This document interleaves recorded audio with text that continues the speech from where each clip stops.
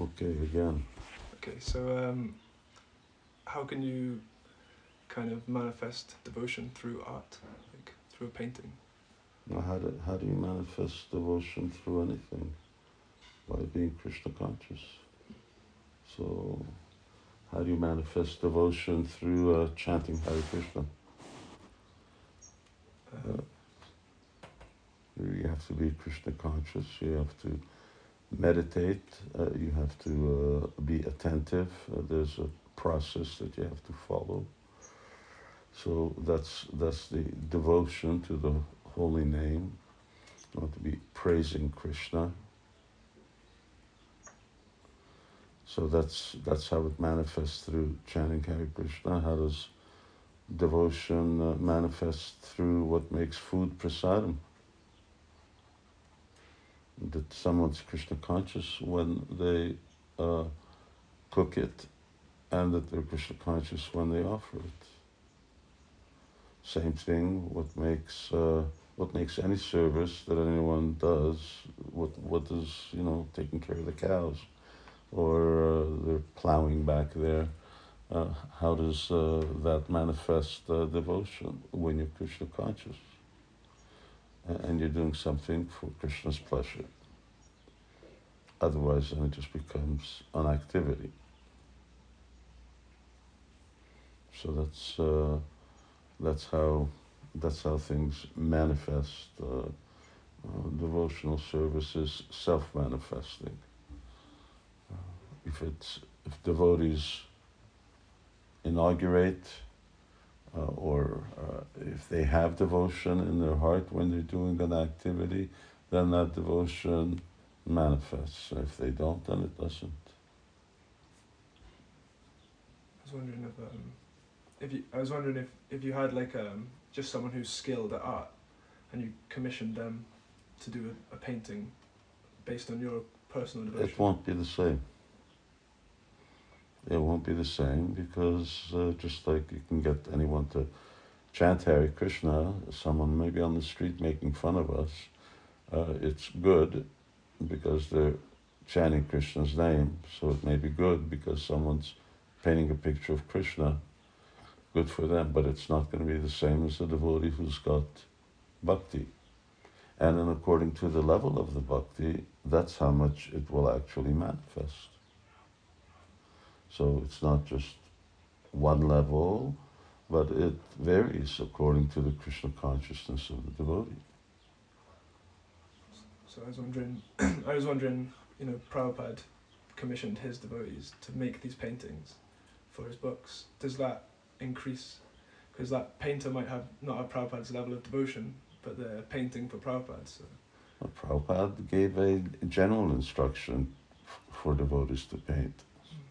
So anyone who paints pictures of Krishna has Prabhupada's blessing and Prabhupada's empowerment. But you have to take empowerment. If you don't take it, then what will it do? So yes, it has to be there, and everything, music. So some good musician sits down and chants Hare Krishna, but what will it do? In the beginning, there was, one sort of follower, very famous person following Prabhupada, and he used to chant Hare Krishna, and he had, played harmonium, but what happened? He never became a devotee. So according to one's Krishna consciousness, activities are transformed into devotion. And according to your level of Krishna consciousness, that's how much it becomes bhakti. Ultimately, real bhakti is when something is done with pure love.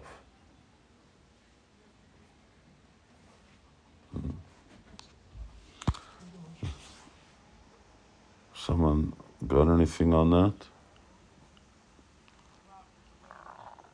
Something extra then? Huh? Another question? No, on this. This is a good question.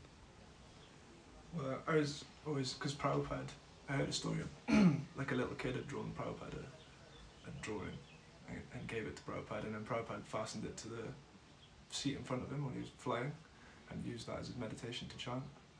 So I was thinking, like, that, what you said makes sense, like that exchange of love for Prabhupada was more potent than the kind of ability, like the Shudra ability or whatever you call it, like the material capacity to express yourself.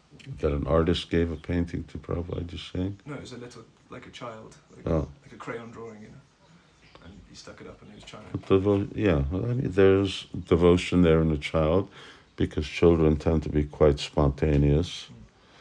But the real devotion was in Srila Prabhupada. So Prabhupada could also, Yomam Pashyati Sarvatra, see Krishna everywhere, and see Krishna in everything. So it's also in the eyes of the beholder as well. There's that relationship. The viewer, like, projects himself onto what they're looking at in one sense, that you see according to your consciousness. Yeah, someone can perceive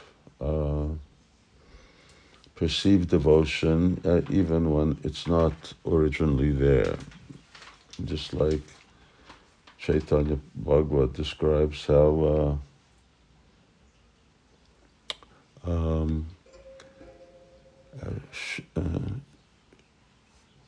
Srivas Thakur went to hear Srimad Bhagavatam from Devananda Pandit. And Devananda Pandit was a Mayavadi, so his speaking Bhagavatam is useless. And Lord Chaitanya then later told him that.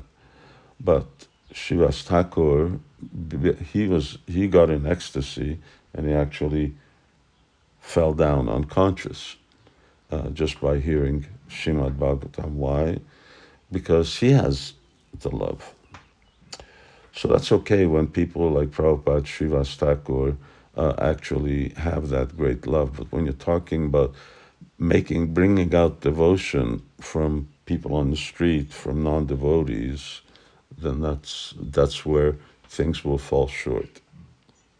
And for most part, devotees want to, it's like in cooking, when you eat prasadam that's cooked not just very well, but that's really cooked in good consciousness and offered in the same way, then you can taste that. That becomes very tasty. And just eating, it's not the same. You can say eat the same thing, go to an Indian restaurant, but it doesn't taste the same because the bhakti isn't there. So bhaktya mama vijanati, bhakti is very important. That's the essence of everything.